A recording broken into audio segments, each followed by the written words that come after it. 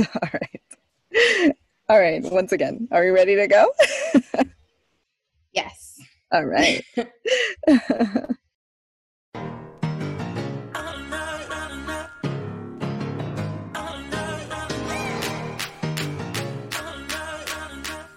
Diversify Van Life presents Nomads at the Intersections podcast.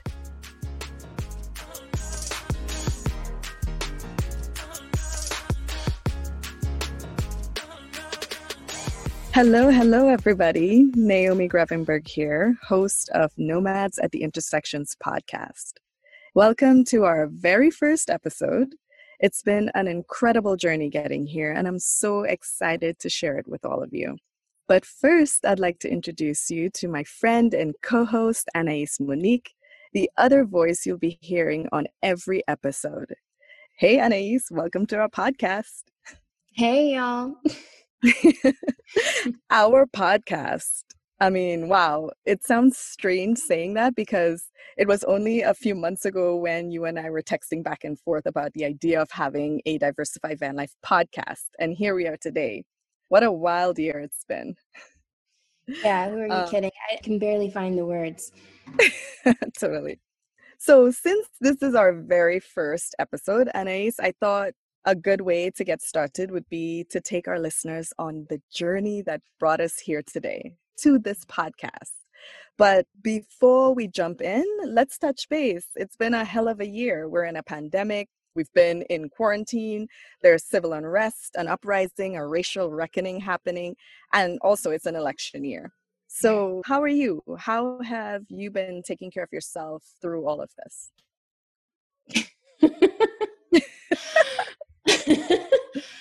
I laugh because I have to remember to do that. I have to remember to take care of myself and what that even looks like. It's funny because 2019, it was like I was practicing all of this self-care and really putting a lot of things into habit.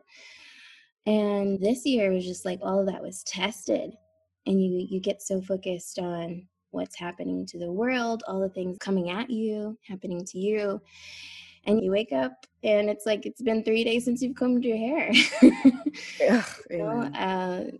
I remember I kept repeating right after George Floyd was murdered, I can't even do laundry without crying. It's hard to function sometimes, especially me as an empath.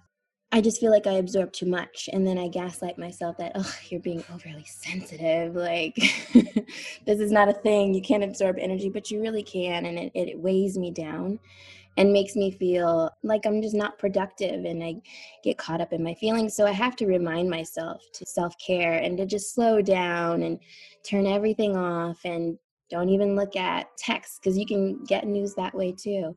So this year has been heavy, but I've grown so much this year. So I'm just trying to make sure that my self-care can keep up with the growth. What about you?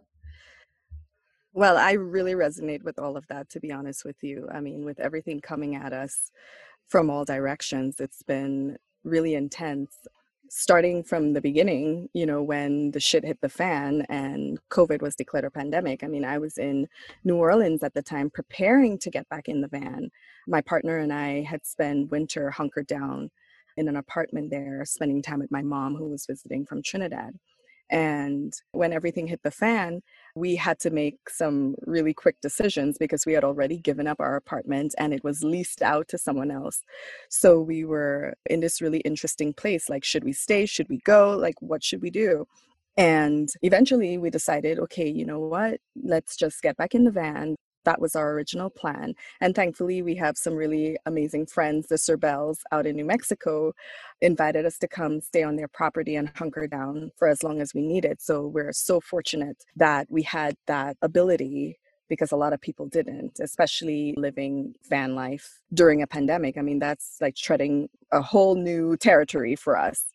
But since then, we've been traveling slowly, being really intentional about where we stop and our destinations. And after New Mexico, we went to Big Bear, California, and hunkered down in a cabin for a few weeks to get some Wi-Fi and to get some work done. And that's where I was when I found out George Floyd had been murdered. And immediately things started exploding on social media. There was amplified melanated voices, people posting black squares on Instagram, and anti-racism reading lists just flying across social media and news articles. And my follower count kept growing.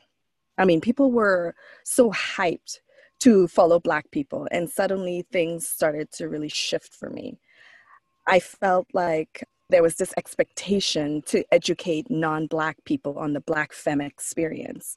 And that quickly got really exhausting for me because I was getting a mix of people willing to do the work and those who were just trolling, looking to start shit in violent ways. I was waking up and going to sleep on this. I mean, my screen time skyrocketed.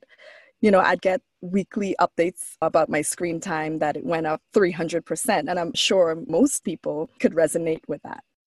And by the end of August, to be honest, I was so burnt out. All of this affected me in some profound ways. I was in a constant state of rage and anger. I wasn't eating, I wasn't sleeping, I was very unhealthy.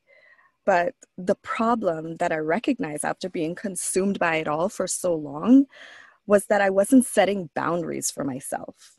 And I had to take a step back. I mean, my partner forced me to take a step back, which I'm really grateful for. And when I did finally take that step back, I realized that I don't always have to have my fist in the air ready to fight. A crucial part of the resistance is taking care of myself, especially for us Black femmes. Rest is revolutionary. Black joy is revolutionary. And I don't need to be a savior for Black or white people. And lately, I've been more aware of when I need to take a break, when I need to step away from social media, especially from the news. And I've allowed myself to have permission to do that. And it's incredible what that has done for me. Taking time to step away and allow myself to process all the things that's happened this year and figure out where I fit in all of this. Another really important realization is that I don't have to allow others to pull me out of myself. And this is something that happens on social media all the time. I see it happening to so many people. It happens to me all the time. So I just started using the functions that's placed on these platforms for us, like unfollowing, blocking, restricting. That's what those buttons are for, right? So recognizing that I don't have to succumb to those violence and microaggressions, that's been really big for me because, I mean, not every fight is my fight. So I've come to the understanding that setting boundaries is a form of self-care and has become a major part of my life right now. Setting those boundaries has become self-care for me. I love that. And I definitely hear what you're saying about the way that we use social media and how that's changed. I think I was telling you the other day that it's been so difficult to share anything. I think initially it was just like reshare everything. These are my thoughts, vomiting, just everything onto my feed. And now I don't even know how to share anymore. And so I'm trying to find that balance, like you said, with boundaries. Like maybe you just don't.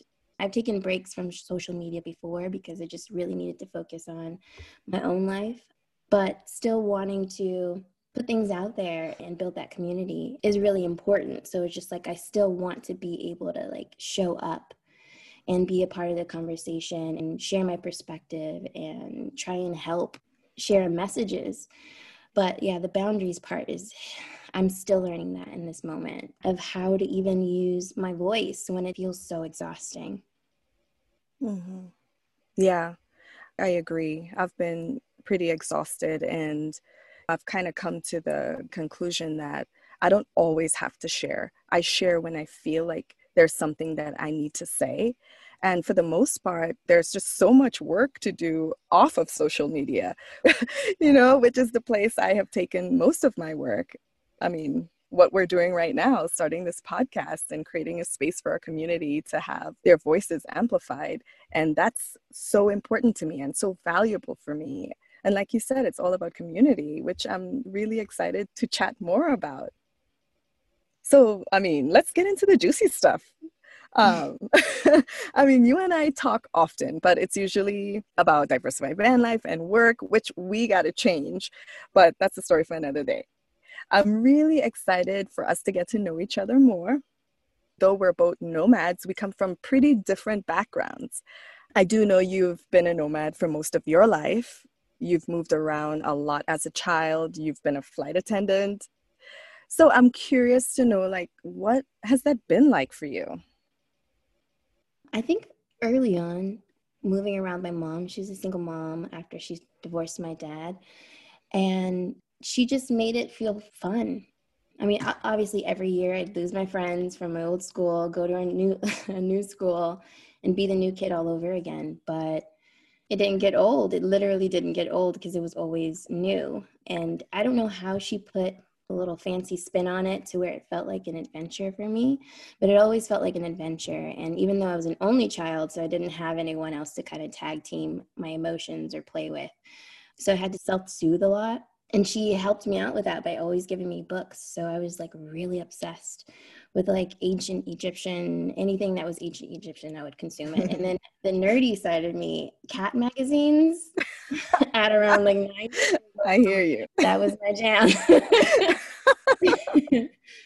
So she made it really fun. And I think that just translated into my adolescence. So when we did move across the country from LA to Atlanta, I mean, I was so ignorant. I mean, California was the world to me. California did everything right. It was extra liberal. We weren't racist. Like that was my vision of California. So moving to Atlanta and to the South, that bubble was burst really quick because it's just I like, imagine.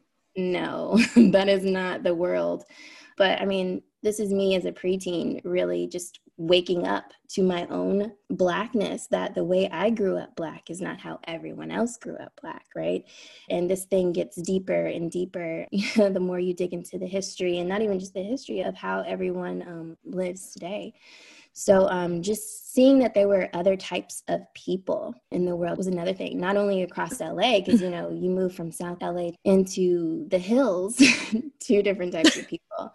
And it was the same in Atlanta. It was for sure a culture shock. I'd never experienced blatant racism the way I had moving there. And that was kind of echoed throughout my life. Any southern city that I ended up living in thereafter, I just saw things I never thought I would see. This California girl moving across the country, I just saw things I never thought I would see. And I was in Atlanta when Ferguson happened, and I was kind of at a turning point from there.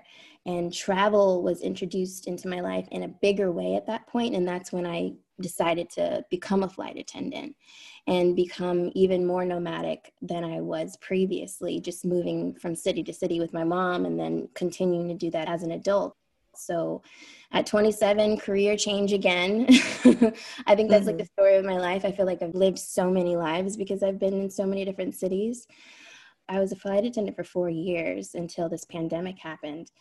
And until the last 2 years, I was just never in the same city from day to day. Like I would probably stay in one city for 2 to 3 days and just didn't really get to evaluate what that meant on my body.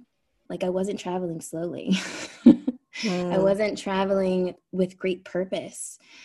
I was just moving around and in a sense, sort of using travel as like an escape.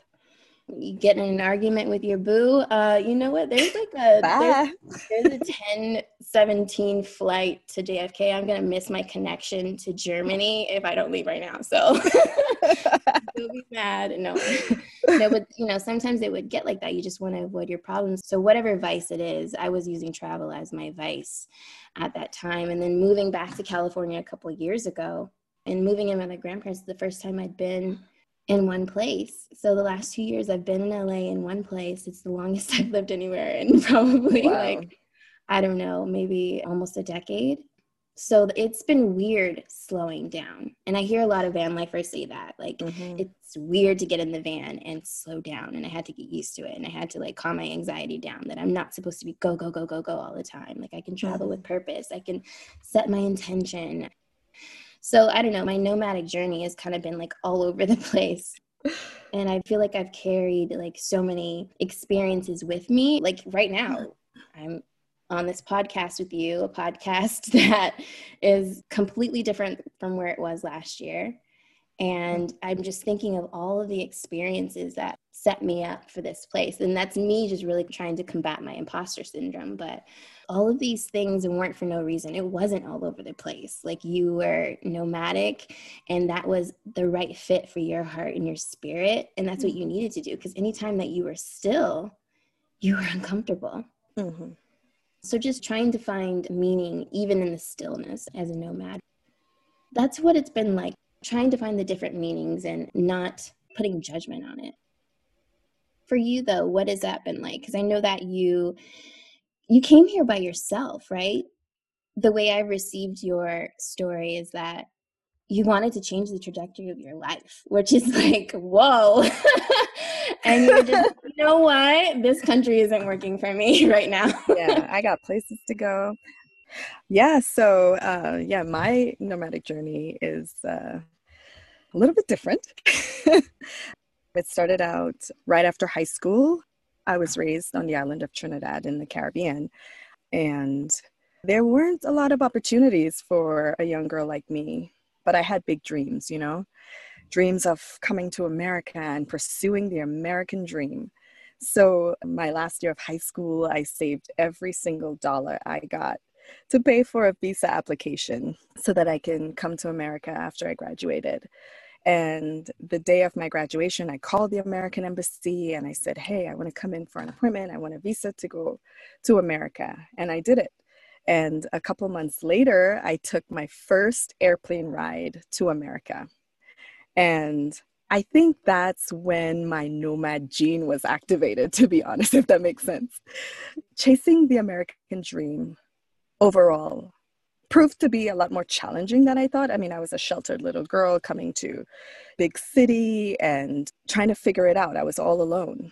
And the first few years living here, I moved around a lot, just trying to find some place where I could fit. And my visa expired and I was undocumented for a while as I was fighting to gain legal status. I lived in cities all over the United States before I finally made my way to the South, Louisiana, where I fell in love with the down home vibe, the culture, the music, the people. I mean, throughout my entire life, my entire journey since leaving Trinidad, Louisiana was the longest I've spent in one place. I moved to New Orleans and learned why they call it the northernmost city in the Caribbean. And that's where I decided to go to college. I met my partner and I started a career as a coastal biologist. And I love the gritty city, but there was just something else calling me. And the more I continued living that way, the more I realized that the dream I was chasing wasn't really what I wanted, that American dream. And that's when my partner Dustin and I decided to dig up an old dream we shared the day we first met of traveling the country in a camper van and visiting all the national parks and being close to nature. For me, that dream of travel had always been so far-fetched, considering where I came from. I grew up poor in a tiny village in a rainforest on the island of Trinidad. Population, maybe 50 people. So for me, coming to America was more than just fulfilling a dream of travel. I wasn't just doing it for me, I was doing it for my brothers, my sisters, my mom. And I felt a pressure to fulfill that stereotypical American success story of like the nice car, the career, the picket fence house. So it put me in a really interesting position because the idea of giving up my career to travel was so far out the box. But there I was, standing at the crossroads, ready to take a big leap into my life for the second time. And I feel like I've been doing it ever since. Every decision I make, every step I take is me stepping into my life, not the life someone else is telling me that I gotta live. And for me, coming here as a mixed race West Indian woman, only to realize that America doesn't really see me as a person. I'm seen as a Black immigrant and I'm stamped with that label. My nomadic journey has really given me the perspective and allowed me to focus on how I see myself. I've been able to create space to explore that and to claim my identity, not the identity that someone else is trying to force onto me. So here I am on the road nearly 5 years now. And to be honest, Anais, it's been a hell of a journey. I hear you on that. I feel like I've become a woman just like leaving this trail of myself across across the world. Honestly, I still have like videos of myself in my phone at different hotels, because that was just a way to self-care in a way. Like I just couldn't get my thoughts out fast enough journaling, so I would record. It sounds like you were kind of in that space first coming here, just like leaving your trail, like I'm just making my way. And that's really beautiful. I see how we intersect in a lot of different ways, as different as we are. The identity thing is definitely something I've also kind of struggled with. Not even struggled. It's just, I remember myself saying, even as a young girl, why do we have labels? What is this about? But there's a duality to it, because I still find such pride in saying that I am Black. And what that specifically means to be Black. And I love that quote that they have in the 1619 Project, where it says, Black people were born on the waters of the Atlantic Ocean. We became Black people. We were people from all these different African nations, and we became Black people, starting our own history and sort of culture, coming together from all of these different places. So I really resonate with that part of my identity. And then at the same time, just like wanting to denounce the whole idea of calling anyone white or Black, and then why also are we not including everyone else in this race box that we have? So identity, I see how we intersect there for sure.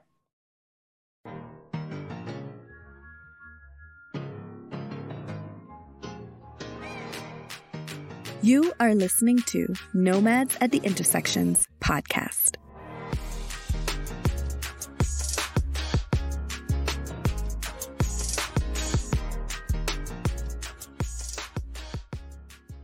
But yeah, I love the story of your journey, of you coming here and the reasons why you came here, literally wanting to change your life.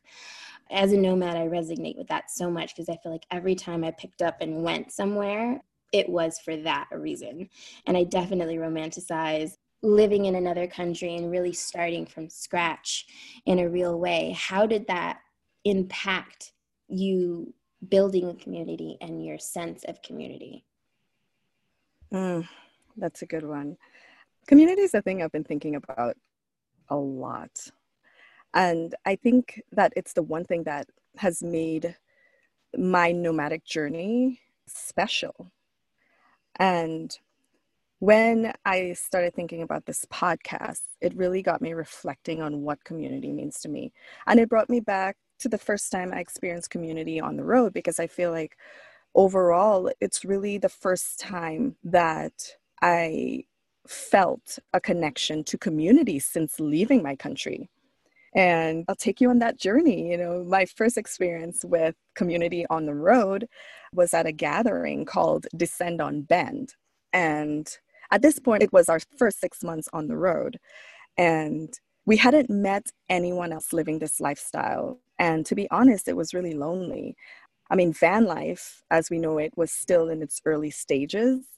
And yeah, you know, my partner and I, we had each other, but I really was craving a connection beyond that. And at that point, I was going through a lot mentally and emotionally. I had just left my career and the life I knew in New Orleans. I had all these voices in my head, voices of friends and family members telling me that I was making a mistake, that I was ruining my life. And I felt like I was disappointing my family back in my country, because I was trying to create something for myself, something just for me. And at this point, it was really getting to me. And I was beginning to question my decision, like, what the hell am I doing with my life? We were somewhere outside of Yellowstone National Park, and it was fall and the weather was changing and an imminent snowstorm was approaching, and it was cold. And I'm from the tropics. I don't like cold. So I was even more depressed by the idea of an imminent snowstorm. And I mean, we were pathetic. We were in the van freezing our butts off, wondering what the hell are we doing? And there I was under the sheets wearing everything that I had in the van at this point, scrolling through Instagram. And I saw that there was a van life gathering in Bend, Oregon the next day. I mean, we didn't need someone to push us. We packed up the van so quickly and headed out west. That was when I found Community on the Road, at that gathering. That's what changed my journey from being a one-year road trip to full-on van life. Being a part of a community helped me in so many ways. It helped empower me to believe that I could take control of my life. I don't have to follow this conventional way of life that we're told we need to follow to be happy and successful. And that first time I experienced the van life community, it was this high. Like, these are my people. This is where I belong. But if I'm being honest with you, there was an arc. Because the more that I traveled and met other nomads and engaged with community, it started becoming really clear to me that it was an exclusive thing. I looked around and there was literally no one that looked like me. And recognizing that need for representation, that need to be heard, is what led to the creation of Diversified Van Life. I think that there's been a lot of misunderstanding going on at the time I created Diversified Van Life. Because while, yes, our nomadic road travel community is diverse, it has not been inclusive. Diversity is inviting people to the party. Inclusion is asking them to dance. And I like to dance. So that type of inclusivity I'm talking about requires intentionality. I feel like spaces tend to default to being exclusive unless the people within these spaces and these communities are actively working to make it inclusive. And that's how the van life community was.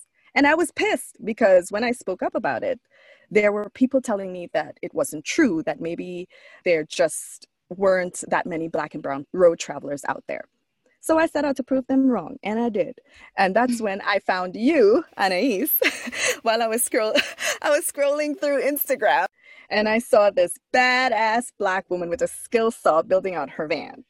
And I didn't even know what a skill saw was at that time. I had to ask my partner. I was like, what is that she's holding? He's like, oh, that's a skill saw. And I was just like over the moon to find you. Oh. And yeah, and that's the journey. That's how Diversified Van Life got started. That's how I found Community on the Road. And it's been a ride. Yeah, it's funny what you said about, when you looked around, you didn't see anyone like you. So about 3 months before I bought my van, I went to a van life gathering in San Diego. And as a reformed former token, it was never a role that I welcomed, but I was like constantly being pulled into these spaces where I was the only person. And at that point, when I got to Fiesta Island, I was just like, okay, this could work, at least like these are people that are of the same mind as me in terms of living in a vehicle. Like, I didn't know anything about van life at that point, except for what I saw on YouTube. So this was the first time that it was like made real. And unfortunately, it was made real to me that I would be one of the few Black people in these spaces, in outdoor spaces, which, to be quite honest, it took me back to thoughts of, when I moved to Atlanta, the city girl going into a very rural type of environment where you can't see 2 miles in front of you even because there's just so many trees, like the forest is thick. So I'm thinking horror movie in my mind. Like, I don't want to be a token in this type of situation. Outdoors, campfire, there's no one to hear me scream. So that was like the extreme side, the extreme reaction. But I was like, okay, I can make this work, I guess. Like, but just not, I didn't get that high. I didn't get that high feeling like, oh, these are my people. It wasn't like that, but I was trying to really just trying to make it work. And then I kind of had that same, like how you were saying, like, what am I doing?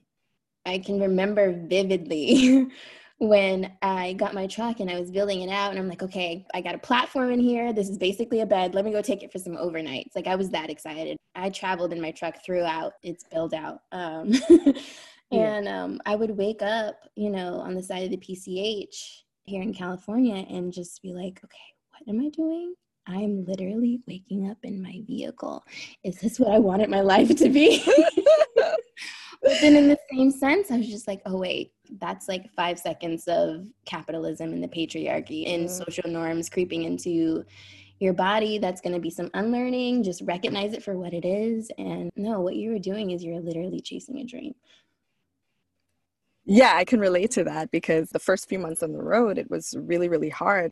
Besides dealing with the uncertainty, like financial uncertainty, because I mean, I quit my career.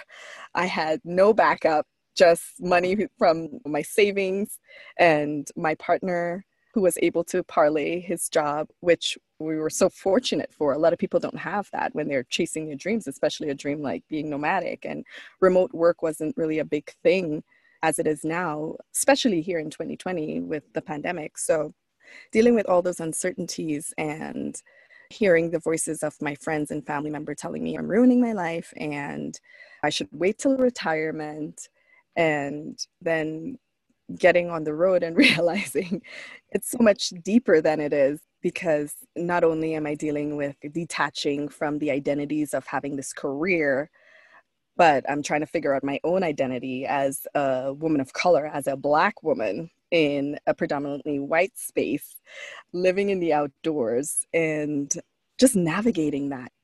It's been an interesting journey. And like you said, there's just been so much growth around it. And community has had such a profound impact on the trajectory of it all.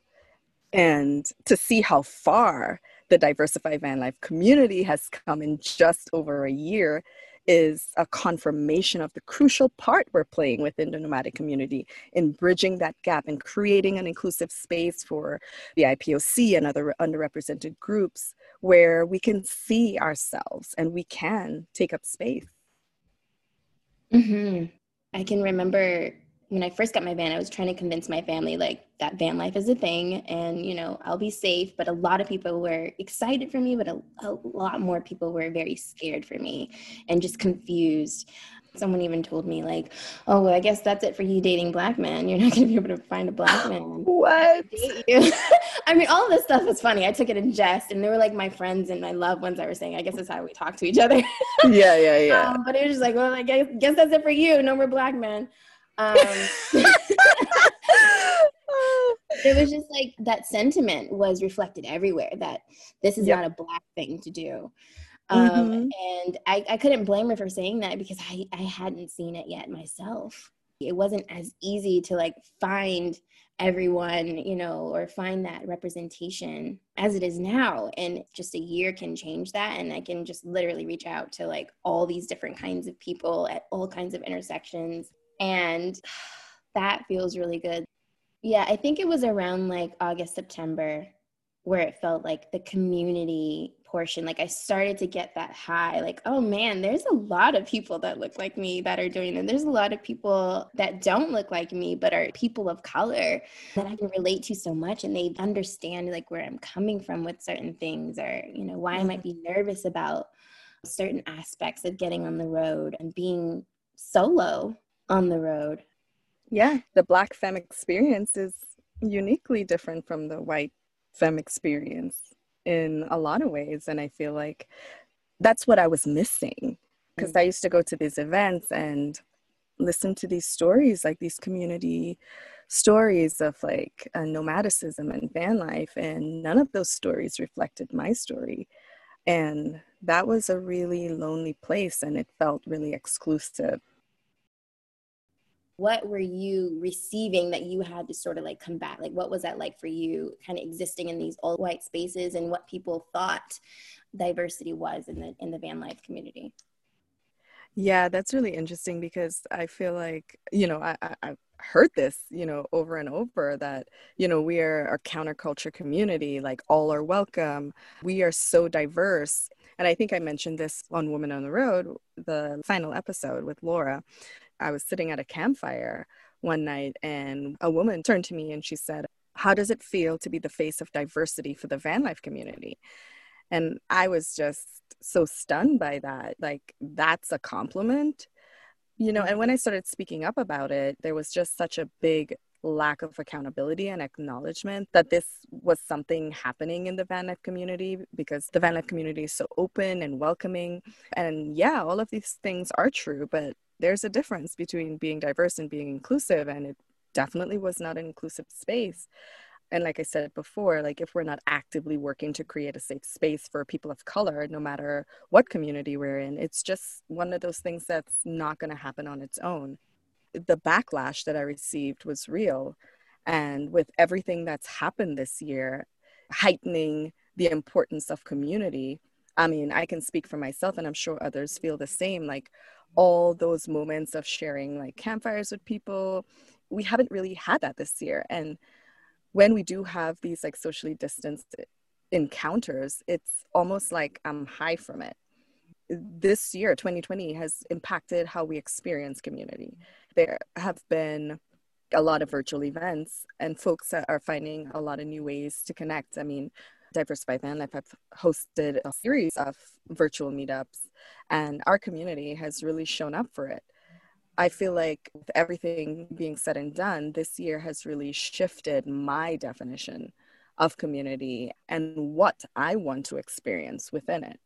I mean, between the pandemic, the uprising, this year has brought a lot of these issues to the forefront, both for our society as a whole, as well as smaller niche communities like ours. I received so many apologies this year from people within the community who I received backlash from and who chose to be silent about it when I started speaking up. There are just a lot of things that we are all forced to face now. And I mean, the thing is, like, while there are a lot of big issues facing our society, we are not separate from those issues. Our community is not separate from them. The things we face and the things we do in our community are indicative of the world around us. And ultimately, the way to change society is to enact changes within our immediate circles, within our community, our friends group, our families. That's not always easy because those are the people that we love, our peers. And I love the nomadic community. I love the van life community. I love the diversified van life community. But the changes that we enact within our community, as hard and as uncomfortable as they may be, it radiates outwards. And that's what we're trying to do with Diversify Van Life. And that's my hope with this podcast. So I guess what I'm trying to say is, for me, it's really about realigning with my core values, like asking myself, how can we do this? And this time, like, how can we include everybody? Because to me, community means that we don't have to do this alone. We don't have to carry the burdens of the world alone. We literally don't have to travel alone. And I feel like there are just things that we can't do by ourselves. And there are things that I don't want to do by myself, things that require us collectively to successfully execute, like dismantling white supremacy and voting Trump out of office. Like overall, I think that we're moving towards inclusivity and openness. It's a rough ride, and there's a lot of hard work still ahead. But to me, it's worth fighting for. And things that are worth fighting for doesn't really come easy, does it? I've been hurt. A lot of people have been hurt. And there are more people that are going to be hurt. But we need to have hope and we need to do it together. And it's important that we continue having these conversations openly within our communities. I feel like when we all prosper, that's when we'll all thrive. Yeah, no, I agree. 2020 is, I think for a lot of people, it woke them up in various different ways. Because in my heart, I don't believe that most people didn't see what was going on in the world in terms of the environment, in terms of racial and social injustices, health disparities, all of it, economic gaps. People knew. And I think it's just a matter of, did you build a wall around yourself so you just couldn't see it anymore? Were you just not engaging with people that had to go through those things so that you just didn't see it? So now it's just like, oh, well, I didn't know. Well, what did you do to not know? What things did you put in place to not know? And so I feel like this year has activated a lot of other people that they maybe saw it but didn't know what to do. And now it's just like they're activated. I think the Black Lives Matter movement, it obviously isn't new. Ferguson activated a lot of people, and even more people exponentially hit the ground running when George Floyd was murdered. And I think this pandemic has made everyone just really slow down in a lot of ways and really try to figure out, like, how do we navigate this world knowing what we know now? It's like you can't go back. Like, once that glass is shattered, there's really no way to repair it. You can't operate the same way. At least for myself, I can't consciously operate the same way, knowing that certain things are literally at critical. Yeah, the rose-colored sunglasses are coming off for most people. There is no going back. You know, this is the new normal. It's just onward and upward. That part. Yeah, this is the new normal. I hate that people are trying to rush back to this sense of normalcy, you know. And what I guess is that, you know? Yeah, and I guess, like, as a nomad, like, I kind of accept that there is no normal. And I wish that we could all kind of move towards that way of thinking and just accepting that diversity is normal, and diversity doesn't mean 1% representation. You need to add a 0 to that at the very least. Agreed. I mean, this life, like the life I've chosen, living nomadically, living van life, it's a very uncomfortable lifestyle. And to me, that's kind of my comfort zone, being uncomfortable, embracing new things, new ideas, new perspective, and new people. And that's where it's at.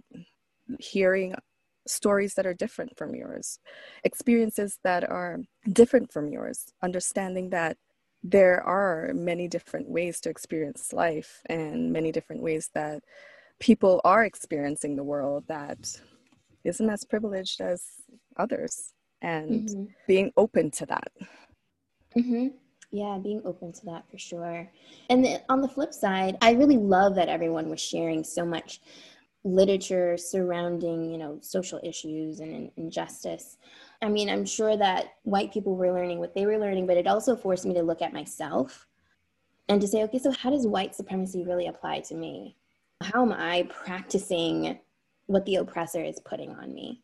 How am I bringing it into spaces where there is no one oppressing me? You know, how, so it's really forcing me to look at myself for sure as well, and ask really hard questions. And like, how am I going to translate that as a nomad moving through these spaces? Yeah, this year has really held the mirror up for every single one of us. You know, whether you're white, you're Black, brown, it doesn't matter.